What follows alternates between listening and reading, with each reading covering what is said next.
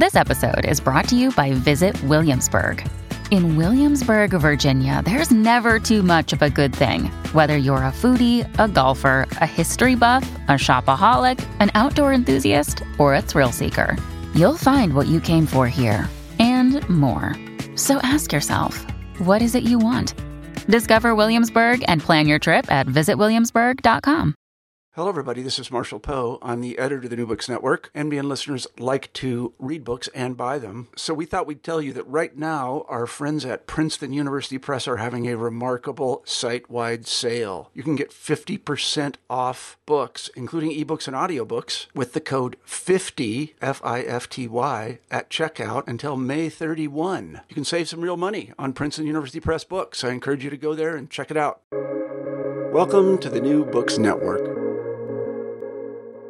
Welcome to the New Books Network in Education, a podcast channel on the New Books Network. My name is Madden Gilhooly. I am a casual academic and public school teacher based on unceded Gadigal land in so-called Sydney, Australia. And I'm your host today. Today, we'll be talking to James Damico and Mark Baildon about their book, How to Confront Climate Denial, Literacy, Social Studies, and Climate Change, which was published by Teachers College Press in 2022. Welcome, James and Mark. Oh, thanks. Great to be here. Thank you. Yeah, great to be here. Thank you very much. So now before we get into the substance of the book, I'm wondering if you could start us off by telling us a little bit about each of yourselves and just how you came to the project. Sure. This is James. I've been an educator for 30 plus years now. I have a background as an elementary and middle school teacher in New Jersey. And for the past 20 years, I've been a professor of literacy, culture, and language education at Indiana University in Bloomington. In terms of my interests, a great deal of them overlap with Mark's. That's why we've had a fruitful collaboration for so long. That includes a commitment to inquiry-based teaching and learning about complex, multifaceted topics or problems that are inherently inter or multidisciplinary, like globalization and healthcare, and particularly climate change.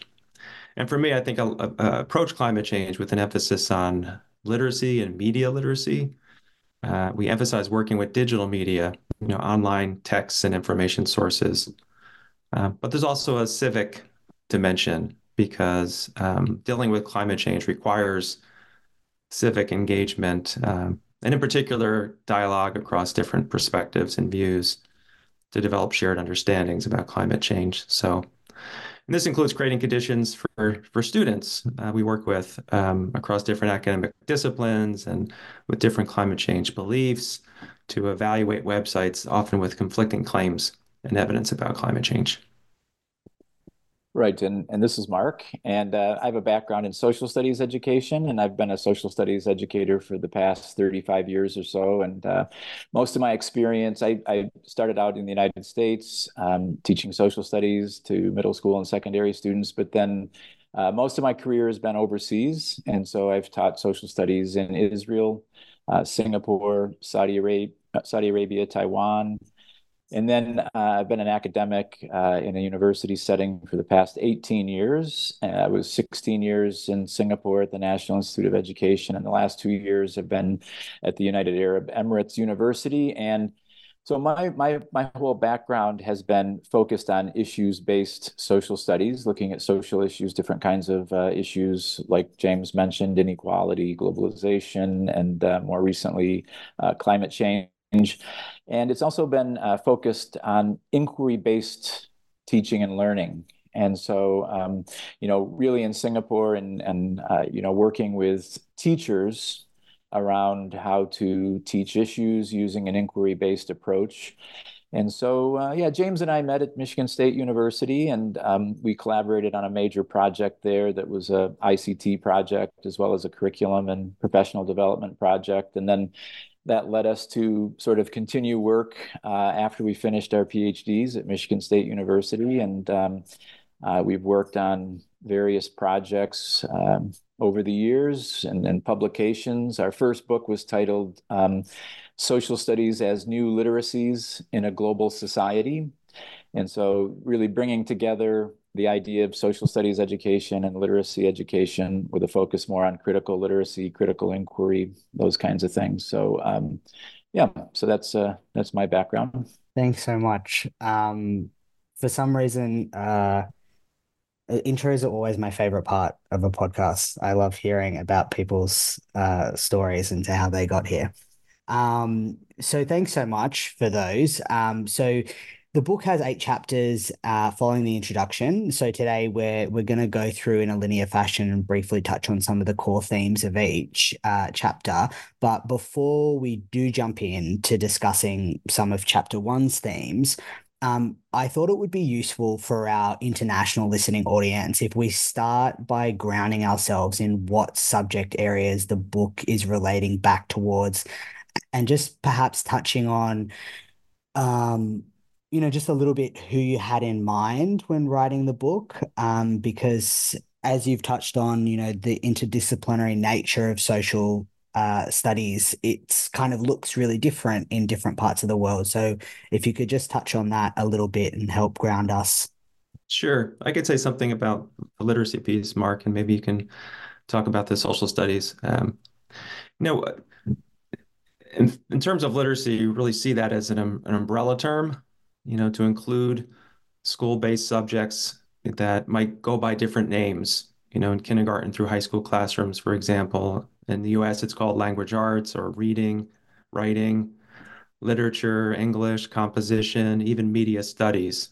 Um, so with an umbrella term of literacy, we can really think about literacy as these different meaning-making practices, um, and that have resonance and applicability to other subjects and academic disciplines. What it means to read, write, and communicate, like a scientist or historian.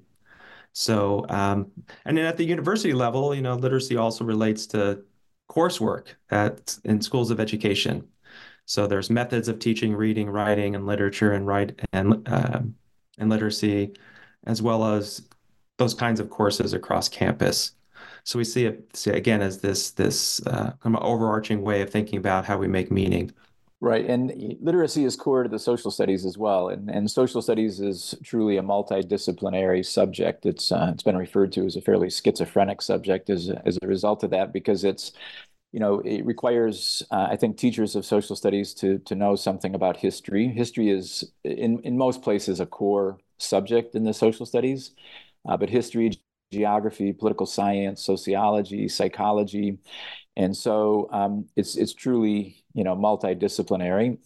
And, literacy plays a key role. There's a lot of focus on content literacy, or what's called disciplinary literacy. And that's, in the case of history, that's really related to reading, primary sources critically, being able to evaluate them, being able to use them as evidence to, make conclusions and so on. So there's a really kind of a natural affinity between social studies and literacy. And of course, media literacy, digital literacy, information literacies are becoming more and more important for students. And so, the social studies focuses on those kinds of literacies as well as young people are trying to make sense of the world and their place in it. It requires, different kinds of literacies. And so, yeah, I think, we've been working with teachers around how to sort of incorporate these different kinds of literacies into the teaching of social studies. So it's always been a very important, I think, aspect of my own teaching, and it's really core to inquiry-based learning as well, because usually students are working with different kinds of texts or sources, as they're referred to in social studies usually. So yeah, and I think outside of the U.S. Singapore, for example, has a slightly different configuration. So they have social studies, which is more the social sciences, and then they have the humanities subjects as kind of a separate subject. So history and geography and literature are treated as humanities subjects, and they're a bit different from the social studies. So, in Singapore, for example, geography would be the place where students would really study climate change. It would be in their science classes as well, but there's not that much of it in the social studies curriculum in Singapore, but yeah. So it's a bit different everywhere, I think, that you go. And usually social studies is tied up with citizenship education, or what's often called national education. To make sure students learn something about their own country and what it means to be a citizen of their country, and how to address issues and problems that their own country is facing. Yeah, I think it's really interesting how in across just different places it's categorized differently. Here it's within human society and its environment, so HISI, Yeah. and that kind of feeds generally into both the humanities and the social sciences into post-secondary school education, which is where the sort of primary training that I've had in my teaching. So I think it's really interesting, this multidisciplinary approach that you have, because I think it does indeed mean that you've been able to do a sort of really good job, that as somebody teaching in a different kind of geographical and governance context, I can say that the case for drawing the connections, that you've done, a really good job at being able to do that, and making it applicable across those contexts. So thank you for that. Um, and so, look, let's jump into having a chat about chapter one, uh, which sort of provides a bit of a roadmap for the book, addressing the foundational questions about climate science, and public engagement with climate science.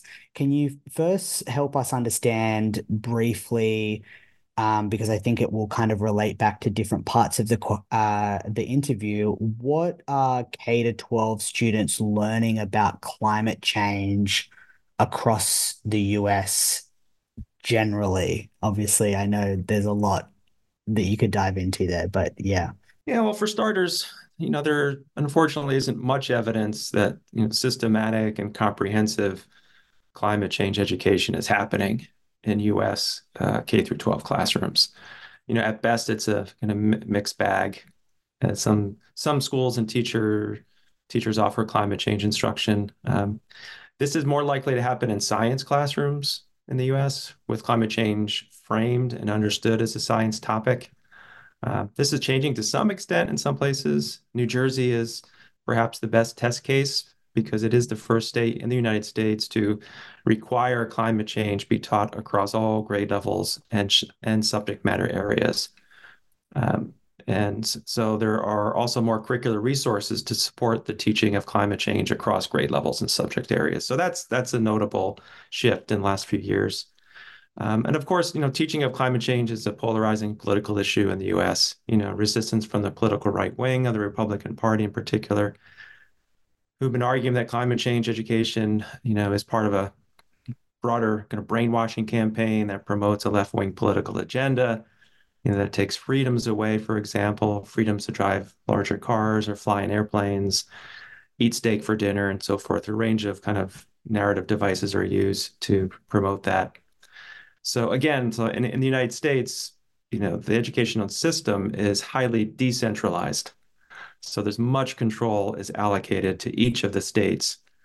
So local community school boards, they have a great deal of authority to decide what gets taught in schools. So the fact that there are many different approaches to climate change, to teaching it or not teaching it, isn't really a surprise. Yeah, it's very interesting. The modal, like how it's the framing of how things are set up. It's was an experience following along how you were both trying to explain how it's working within the US context, and me doing my own research to be able to sort of better understand and develop my understanding of, school boards and these kinds of things as well, and their engagement with these topics and other topics. You also make a case for why climate change denialism exists. That's, really accessible, concise, but quite robust as well. And we're going to talk a little bit more in depth about denial context, I think, when we get to talking about chapter three. But can you talk to us just a little bit about climate change denialism, particularly in the context of K-12 US schools, like give us a bit of an outline of what the parameters are of those key terms that to help us frame our conversation? Well, one useful starting point might be that we identify climate change as industry-led or industry caused, not just human caused, which is a typical way of talking about it. Um, while industries are not devoid of human beings, right? It's still the motivations, goals, and practices of large fossil fuel companies that have led to climate change. And the evidence is crystal clear for this connection. So we also identified two different types of climate denial that might be helpful to understand the context of K through 12 US schools. And one type of climate denial is the denial of science, the climate science denial. This is the dismissal for the scientific evidence, for industry-led climate change, the dismissal of global temperature rise that's tied to greenhouse gas emissions, in particular CO2 emissions from the burning of fossil fuels. So in curricular instructional efforts in K through 12 classrooms that focus on the teaching of climate science would deal with this form of denial. But a second type of climate denial is climate action denial.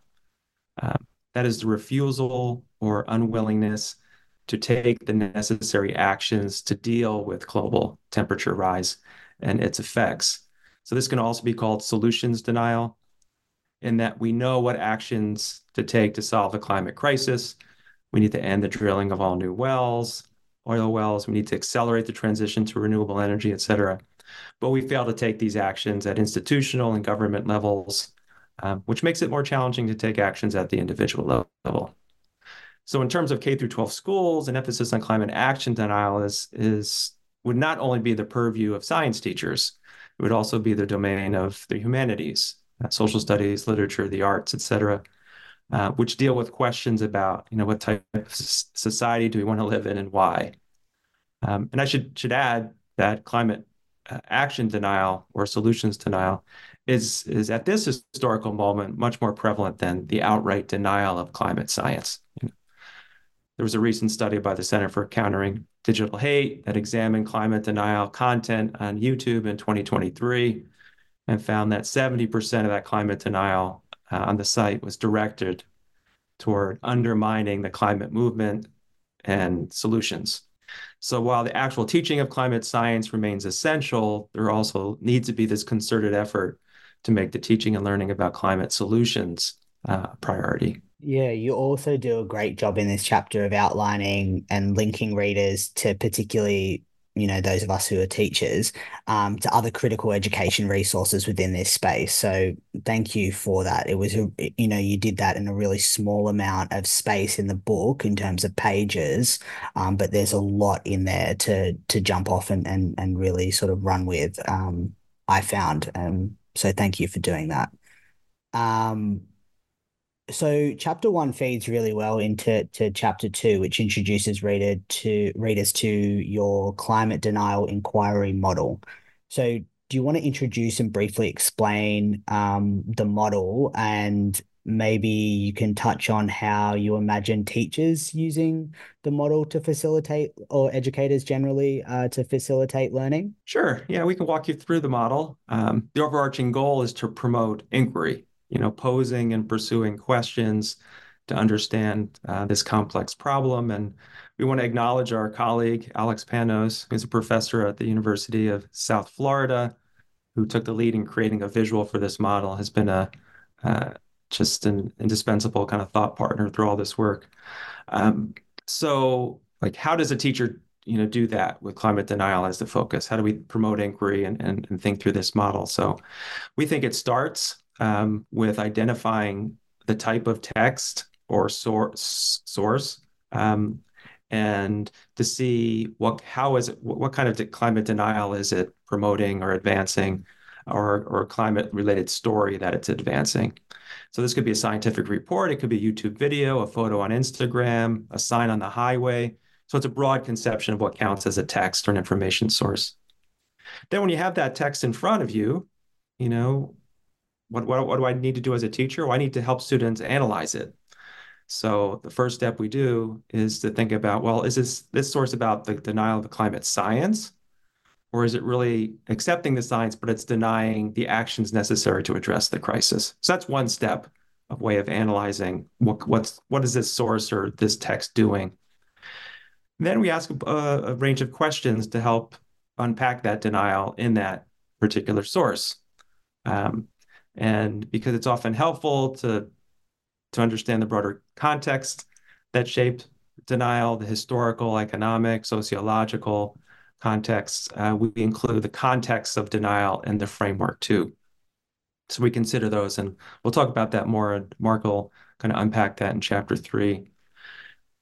So if we're looking at the text, we're thinking about the kind of story that it's promoting. We're situating that text in these broader contexts. We also have to consider our own beliefs, values, and views, what we kind of broadly think of in terms of an ecological philosophy. So that's included in the model as well. So as we're considering the text, the source, our beliefs, the context, um, then we want to have conversation. Like, what do we do with these texts and our beliefs and so forth? We need to facilitate some dialogue and deliberation to encourage this critical self-reflection. We need to engage with different ways of thinking about the text, and we do that through conversations with others. And we'll talk through the model of how we do that, I think, in chapter 4. So, and all of this work, it sounds really complicated. It takes a really long time, but it's not necessarily the case. Once you start doing it, you can kind of move relatively quickly through a process of, well, it's this kind of denial, and oh, wow, I should ask these kind of questions, and wow, it's connected to this historical perspective, and so forth.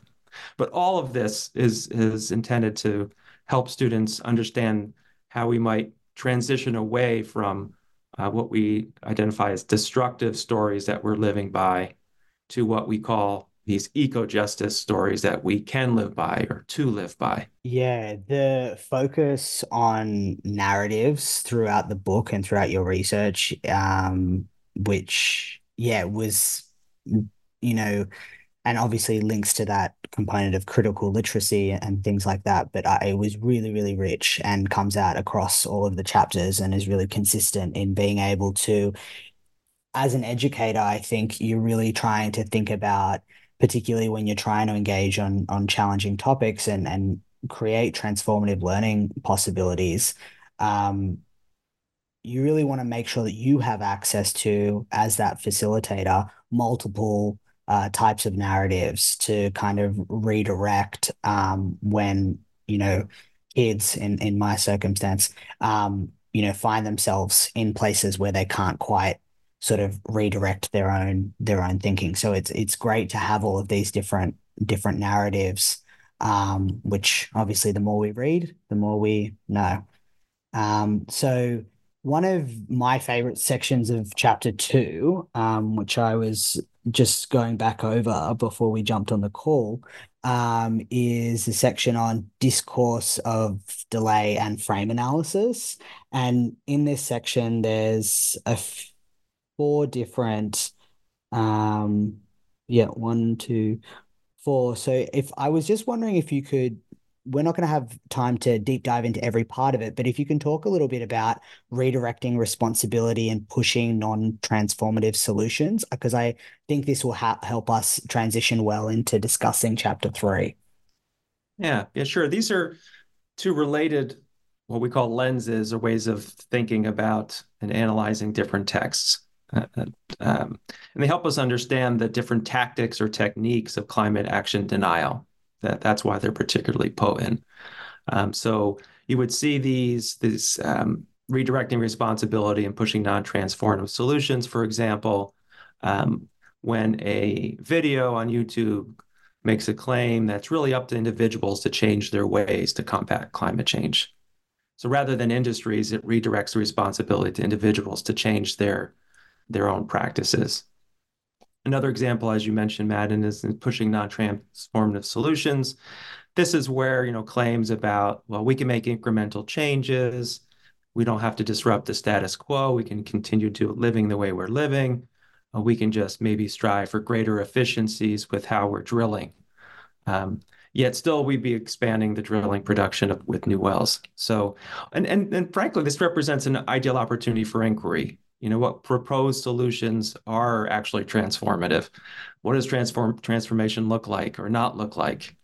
We need to have these conversations with students and with each other outside in the classroom. Yeah, thanks for that. Chapter two, I found a really rich chapter, and really the framework that you've developed is, really invaluable and applicable to varying formal and informal educational environments, including social conversation. So I just say that there are a lot of practical and accessible framings of unpacking how we find ourselves combating climate change denialism in and out of the classroom. And I think that sometimes as educators, we can find ourselves wanting to and feeling the need to be experts in all of the fields that we're teaching. And it's very useful to have a text like this, which is, what is it, 120, 130 pages, and really does a great job at wrapping up so much information that you need to be able to feel confident, facilitating these conversations.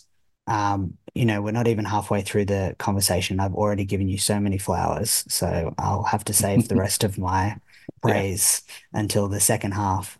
Um, so chapter three, the web of climate denial. So this chapter offers essential social studies content for understanding climate denial and background knowledge for inquiry-based investigations. So you explore the economic, the political, the cultural, historical, the socio-psychological, media, and geographic contexts for climate denial that are the scaffolding of the narratives, or as you theorized, the stories we live by, which was just like so poetic, that I just loved it.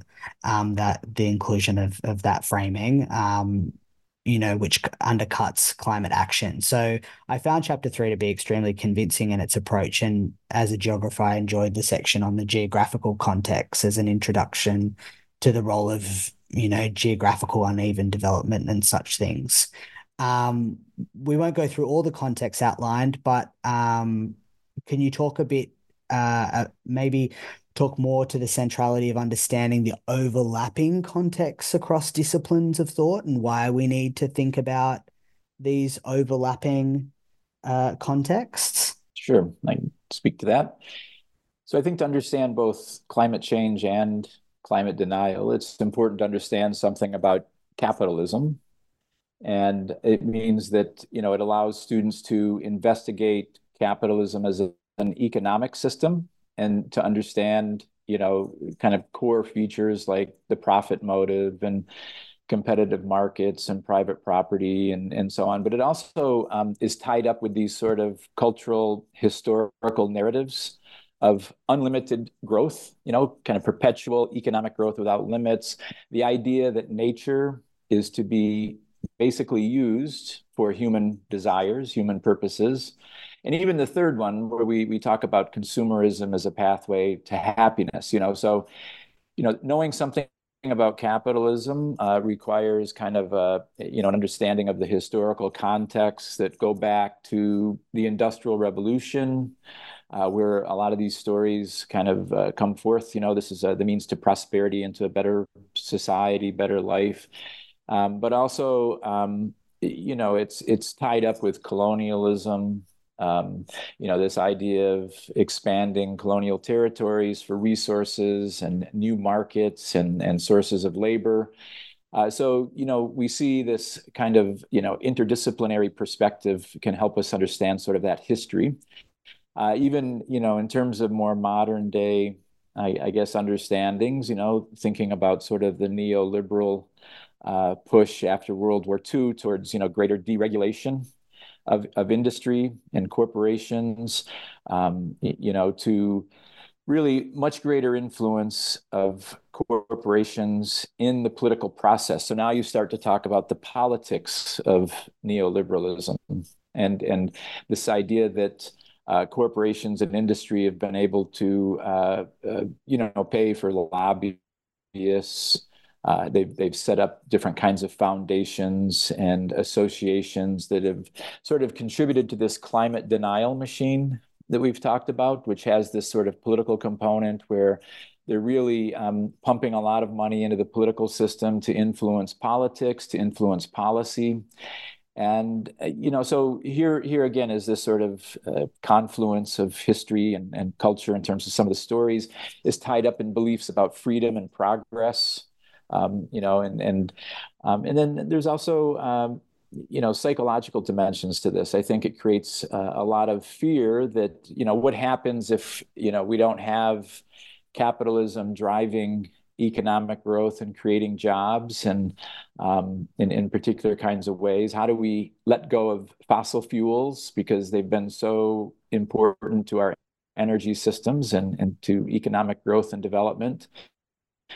So you start to see these sort of interconnections across these different contexts. So again, social studies is a multidisciplinary subject, and really to understand complex issues like climate change and climate denial, you really have to sort of draw on these in maybe more of an interdisciplinary fashion so that they kind of help develop some of that understanding so that you can situate some of these texts, because a lot of the texts that James was talking about are using particular techniques that play into either our fears or either these narratives that we have about freedom and progress, about the natural environment and our relationship to it, these kinds of things. So I guess that's one example. I think, I really think the possibilities are sort of endless, to start looking at, how these different contexts kind of play into climate denial. That's the stuff of social studies, basically. And it's inquiring into these and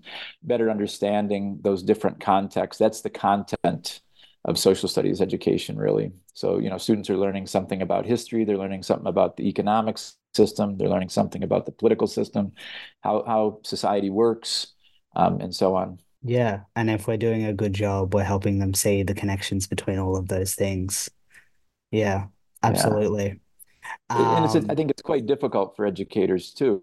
I think, this is pretty challenging. I think it requires, understanding how these kind of work together and are interrelated. And so, climate change and climate denial are fairly complex, and Mhm. you have to understand quite a bit, I think, in terms of new energy solutions and other kinds of things.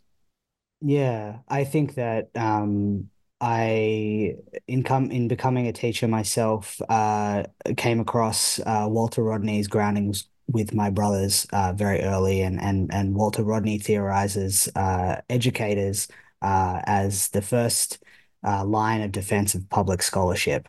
And so if Mm, we're thinking about public education, which includes K to 12 public education, that our role that we can consider ourselves scholars, and that if we do consider ourselves scholars, then we really take our scholarship quite seriously and quite rigorously in being mm. able to know all of these connections and facilitate that learning for our students, regardless of age.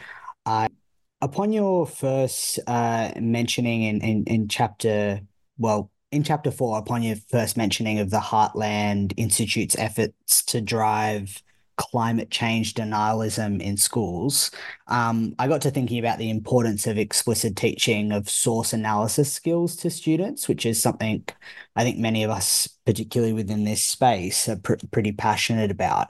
But also the importance of for teachers developing their own critical source analysis skills, which I think your book does, really good job of helping educators themselves think about building those skills. So here you ground chapter 4 with a four-phrase instructional model to explore the inquiry question, which sources about global warming do we trust and why? Could you talk to us about the four phase instructional model and how critical literacies can reveal core science denial techniques? Sure. Yeah, so the four phases include juxtaposing different sources or different texts as phase one. The second one is to guide or scaffold multiple traversals of those sources or texts. The third is to then guide a critical analysis of the denial techniques, specifically the discourses and the frames in those texts, and then to facilitate deliberation as the final step. So if we walk through that process to answer the question, which sources about global warming should we trust and why? It starts with collecting different kinds of sources. You might, in the past, we've used sources like the definitive science source from the IPCC, the Intergovernmental Panel on Climate Change. Then we take a source that's from a climate denial website, the Non-Governmental Panel on Climate Change, which was created in response to the IPCC. So you have those sources, and we take a popular press article, and we take an economic report of sorry, I'm sorry, an environmental report from a oil company. So we have these different kind of sources to work with, and so which ones should we trust and why? So once you have those sources, then we think it's important to provide students multiple opportunities to traverse or work with those sources. So with this particular model, we started with just providing them a screenshot of the source and let them think, is this trustworthy? Why or why not? Or how reliable would I rate this? Highly reliable to not reliable at all. So it gets them to make a decision about that text right away as a first phase. And they can do that quickly. It doesn't take too long to do that, right? It's a quick snapshot. What's my gut reaction? And another traversal would be, okay, now let's let you look at each of these four sources again, for example, and have full access to the website and respond to questions like, who's the author of this site? What's their purpose? What claims are actually being supported with what kinds of evidence? So you do a close analysis of it. So that's the second time through that source. And the way we've structured is they do that independently. They have to first really think for themselves before they engage in the next step, which is to actually talk about it with others and to deliberate their own thinking about the reliability merits of each of these texts or sources that they've read. So that's a really key part of the process, is to then facilitate. And that's where it culminates, where we've used a strategy where, okay, if you think it's highly reliable, this particular source, you stand in this corner of the room, and if you don't think it's reliable, you standing in another corner. If you think it's somewhat reliable, you're standing in another corner. And then it's just an open discussion where the goal is to see if you can persuade your colleagues or your fellow classmates to think differently about that source.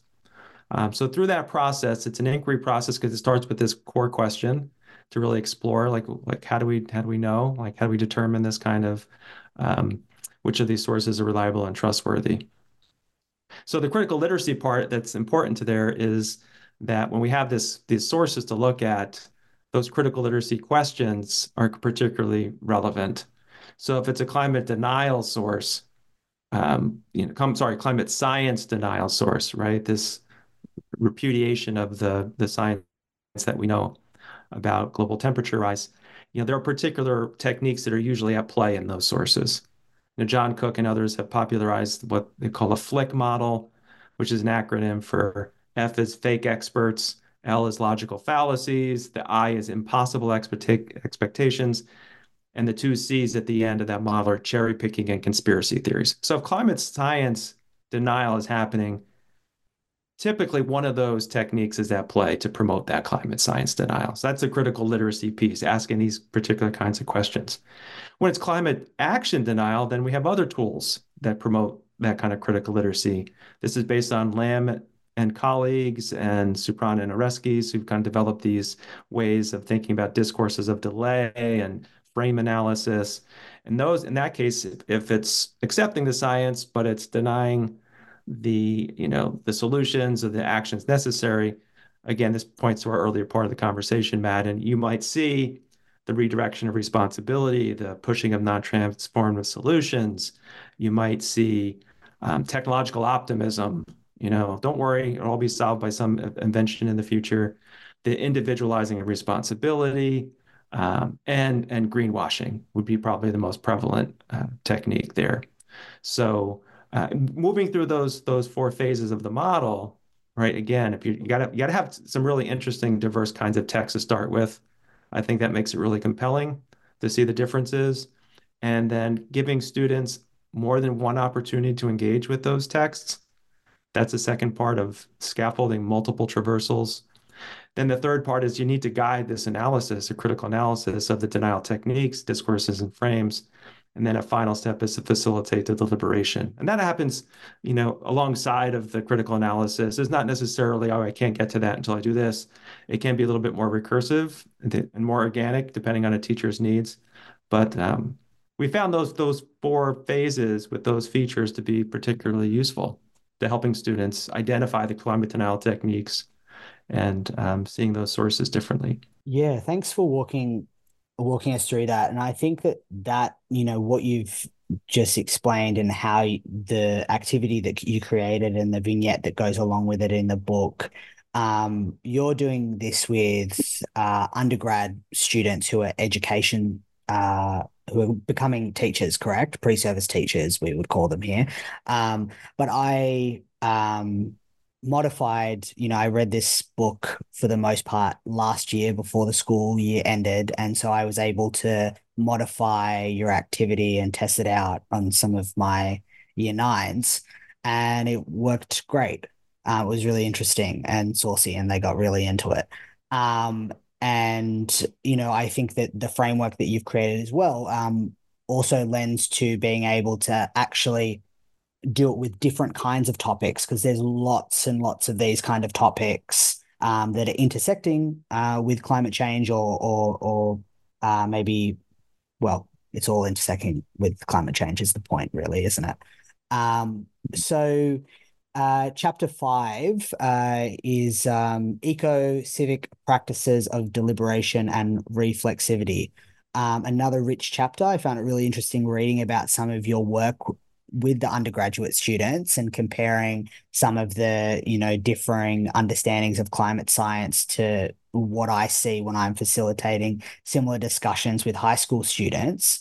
Can you talk to us a little bit about some of your suggestions for how teachers can design activities that allow for generative deliberation on sources and reflexivity? Because I think the design of this activity and the series of activities was really interesting and really generative. So, and maybe if you can talk to the sets of 2 core practices of critical literacies as you conceive them, being text analysis and reader reflexivity. Right. So in the chapter we talk about deliberation and reflexivity as 2 core practices, and so we've sort of merged the 2 forms of discussion in social studies and civic education, which is really a seminar discussion, which is more dialogical, and it's really focused on the meaning of texts, with deliberation, which is more about deciding what should we do.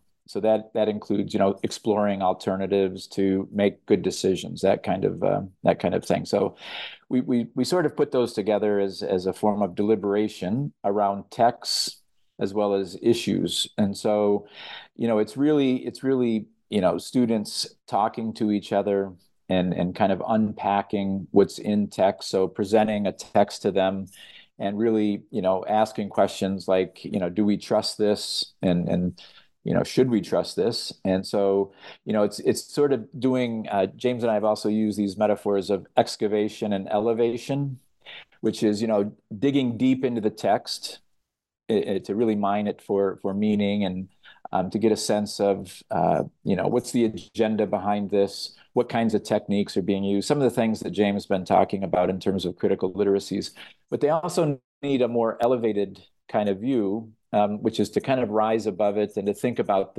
the context of that text. Who's behind this? What kinds of stories are there that are being told through this text? How does it compare with other texts that are maybe related to the same topic or issue?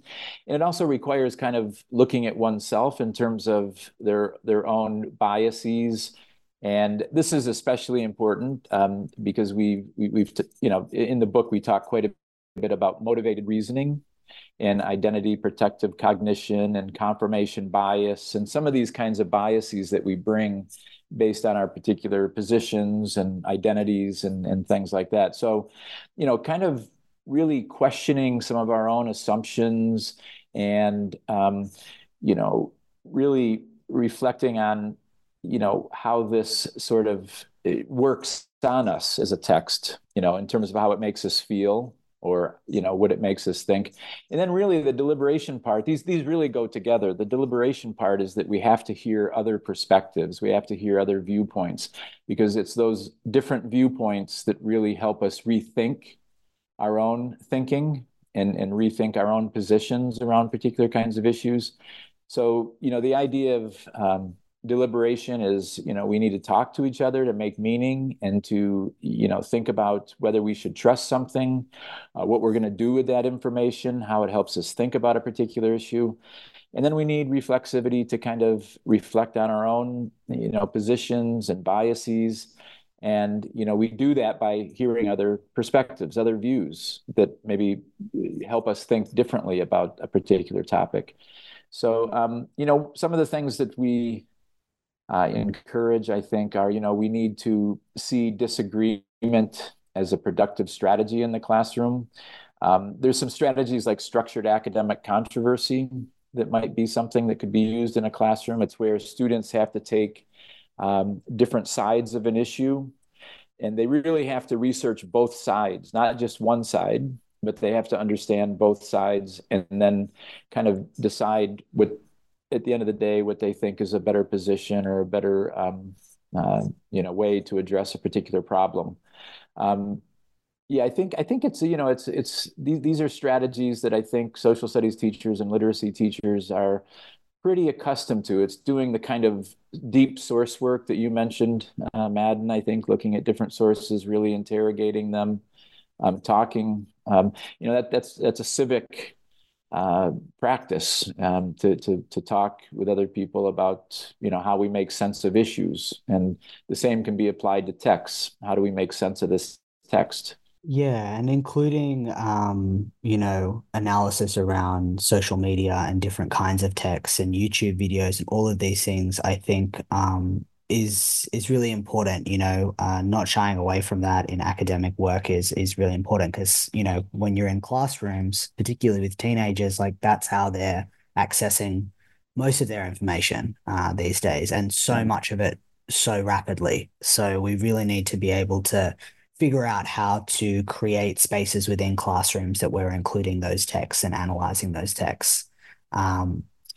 So moving on to chapter 6, which was one of my favorite chapters, because of the reason I mentioned earlier, which, around narratives, which I find really intellectually interesting and vital to facilitating transformative and just learning in public education. So I'm really grateful for your contribution here and excited by your engagement with counter narration. So in chapter 6, you highlight a model you developed to help high school students evaluate websites. And can I say that the model is really useful, and I've already started to think about how I'm going to use it this year. In fact, I can tell you live from the classroom today, we dove into some media literacy analysis, and I got some real live data about how we're going to incorporate that into the syllabus this term, which is really exciting. Um, uh, so I'd like to invite you to flesh out reliability stories we live by. I was particularly interested in your analysis and reflections on having the other side represented in climate change debates, and I am doing quotation marks there, and questioning how useful or generative this line of inquiry is. This is just such a vital question, and so I really wanted to hear you sort of speak a little bit about reliability of stories we live by, and how there can be an inadvertent sort of spreading of climate denial, through these kind of ways, and how we build new reliability stories. Sure. So we found working with these undergraduate students that they had certain kinds of stories about information and about the reliability of information. And so we characterize these as 3 reliability stories we live by. So these were stories that seemed to be pretty deeply ingrained in the students that we were working with and that we talk about in the book. But one was, this idea of the need to have the other side represented, because they really wanted a more balanced understanding of climate change. But I think this is a very laudable kind of idea that, we do need, there are times when we need to hear different sides and different perspectives. But when it comes to climate change, climate denial, there really isn't a debate. And, the science is very clear. And so when we talk about, the climate science, when you try to have the other side represented, it creates this sort of false equivalency. It kind of gives that position, credence. And so there's a problem with that it tends to, we share that it valorizes certain kinds of extreme minority views that may be misleading, or maybe, due to certain kinds of disinformation campaigns and the spread of misinformation in media and so on. And so, we pose some questions to help students kind of rethink that, and with the idea that there's certain kinds of reliability stories to live by, that, especially when we talk about climate change and climate denial, which is that climate science is a well-established knowledge base, and that merits, our public and societal trust. We need to trust that knowledge, and that really, trying to present this as some kind of debate is really a logical fallacy. And another one was, just this idea of wanting more information or evidence to support arguments, which again is a laudable goal on the part of students. But the problem is, again, if the more information that you have is misinformation, and then it creates some problems. And so, we posed a different kind of story, which is that it's really important to be aware of the quality of evidence. It's really the quality of evidence that determines the soundness of an argument. And so just wanting more information doesn't quite cut it. It needs to be, good information. And so we have to be wary that, some of the information that circulates in online spaces can kind of provide a different story or different kind of perspective that's misleading.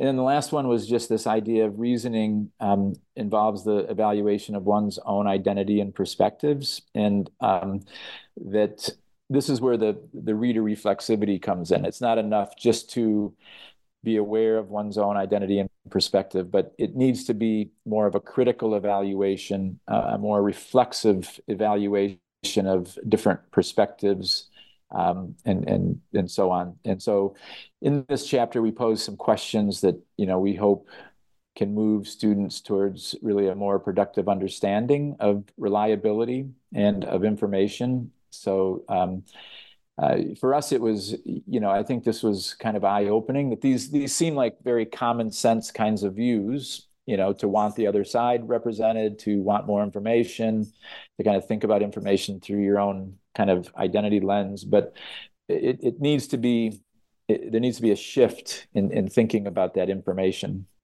Thank you. So the last two chapters, chapter 7 and chapter 8, help teachers start to imagine opportunities to see themselves adjusting their praxis. Although you're kind of doing that, I found myself doing that along the way. I would like you to talk to us briefly about the 3 eco-justice stories we live by, and what shifts you think could occur by introducing different narratives from which to frame our curriculum outcomes. That's a really important question. I will invite you to discuss any other, key praxis takeaways that you really want to leave the audience with within this space as well. But that's the question that I'd really like to pose to you about the 3 eco-justice stories we live by. Yeah, I can say a little bit about that. And I'm sure Mark could add some ideas here too. So in this intention to move away from more destructive stories we're living by to these eco-justice stories to live by, we outline 3. And they're clearly not the only stories. They're among many possible stories. But the first is all life is treated with respect, care, and responsibility, especially for our most vulnerable populations and species. The second is the primary goal of society is human, ecological, and planetary well-being that comes with a recognition of limits. And the third is civic engagement for the common good is necessary for more just and meaningful lives and futures. So, what's important is we need to challenge and ultimately replace stories that are more destructive to ourselves and the coexistence and the mutual interdependence with the natural world. So, these destructive stories are stories like humans are the center of existence, separate from nature, or the goal of society is perpetual economic growth without limits, or the path to human happiness is through consumption. So these new stories or eco-justice stories replace those stories to recognize that humans are not the center of existence, separate from nature. It really is about human ecological and planetary well-being.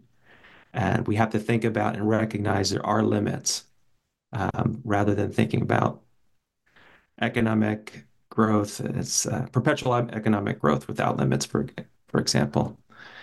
So in terms of what shifts might occur, these shifts are already occurring. It's important to shed light on them, these efforts around the world and local communities and connections from local initiatives to more global initiatives.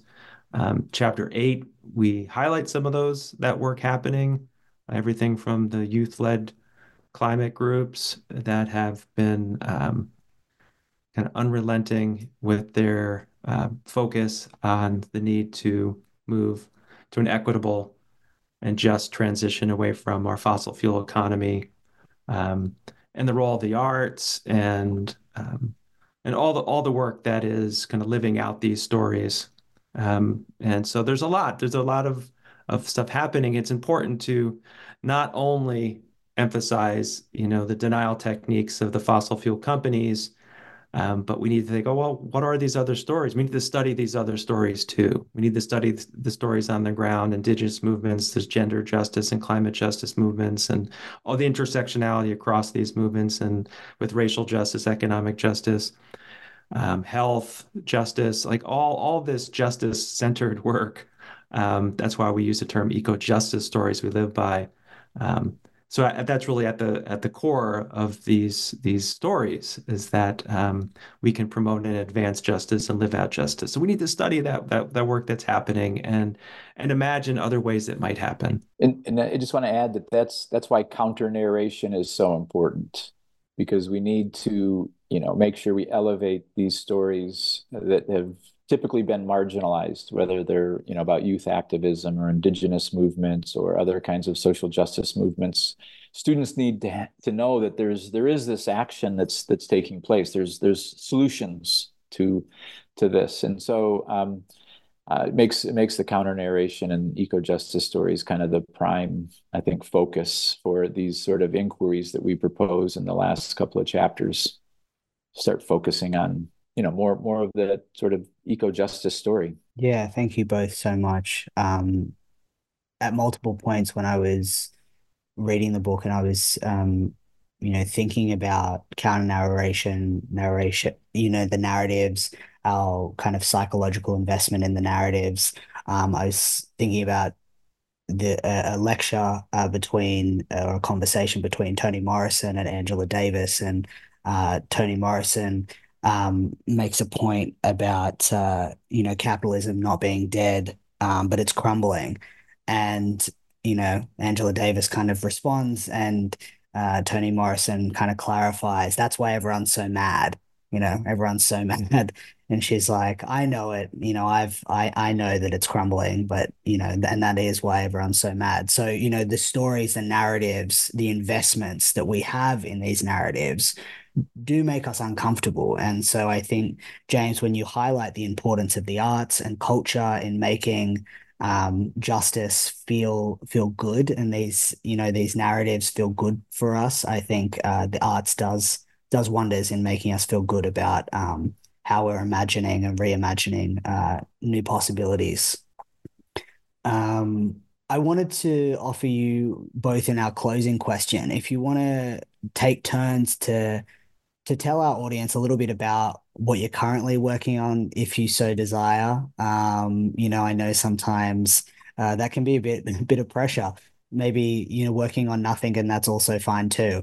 Um, but please, if you want to talk about what you're working on next. Sure, I could start. Well, I feel fortunate to work on these issues with graduate students at Indiana University.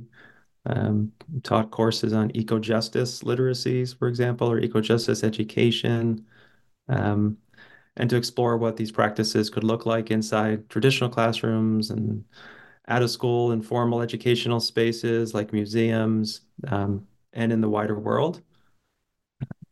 Also, Mark and I uh, created a website called denialtojustice.com, where we try to consolidate some of the key ideas of the book and working on other tools that the teachers might find useful, the ones that we found useful as instructors. So we'd love your feedback on that, Madden, and we're looking for partners in this effort to not only create resources but share what's working, what's not working.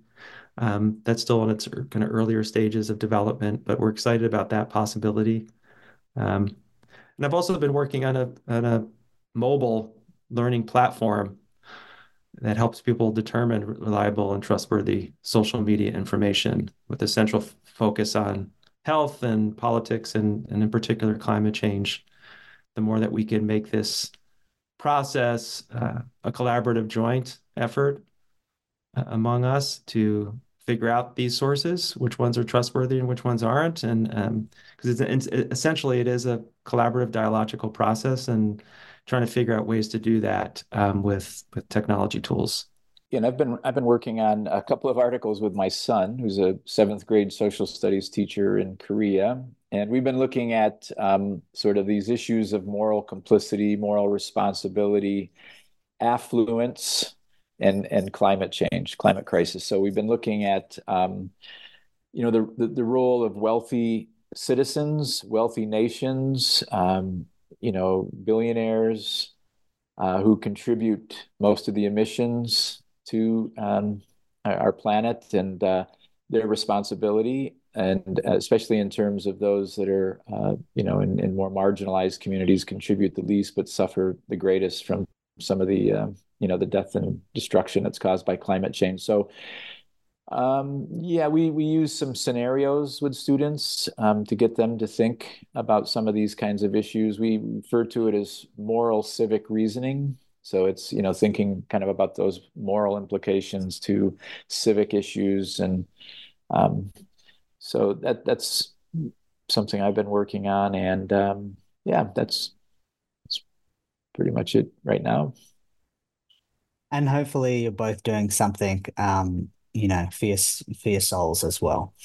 Um, so let's absolutely make sure that we get the website into the show notes as well, so that people can have access to that. I'd absolutely, we'll make sure that we do stay in touch, and that I let you know how the work that I implement in the classroom goes, because yep, everything that we're doing that's worthwhile, we're doing together.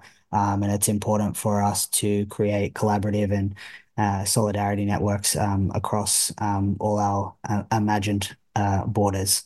So I do want to end our conversation by thanking you both for this piece of work. And in, speaking for myself, I find that particularly your commitment to exploring the centrality of narratives, as I've said, I'm underscoring this because it is so important. The stories that we're invested in. It was a really invaluable contribution to teacher education. I think that for those listeners who are educators themselves, and whether you're feeling really strong on educating for climate or for eco justice, or educating for climate change, pick up the book, because it will be a really invaluable resource for you feeling really confident in the classroom for facilitating all kinds of conversations. Because I know there are a lot of teachers who wish that they were feeling a little bit more confident about the science or the narratives or the sources or whatever combination of those things. So thank you again for coming on to talk to me today, James and Mark. We've been talking about how to confront climate denial, literacy, social studies, and climate change, published by Teachers College Press in 2022. It's available online from bookshop.org as well as other sellers. I've been your host, Madden Gilhooly, and this is New Books in Education on the New Books Network.